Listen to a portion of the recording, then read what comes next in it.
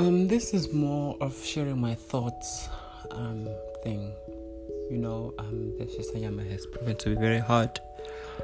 Hard because of the decisions I've made as well, but also hard because it's laborious. It requires a lot of money. But I've seen a lot of people fall off in my life to focus on their lives, to do whatever. But the one thing that I'm grateful for, though, is that good riddance. And to those who don't believe, who think I'm going to fall apart, good for you. Because when I rise, I don't want to see you near me. I want to see you near my life.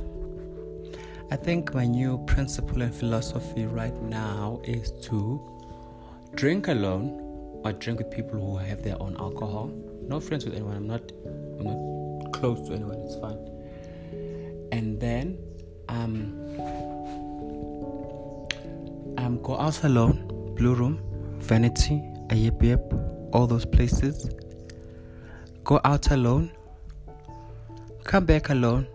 Work on my business. Improve them dramatically. Make the millions. And move on with life. That's all I want to do.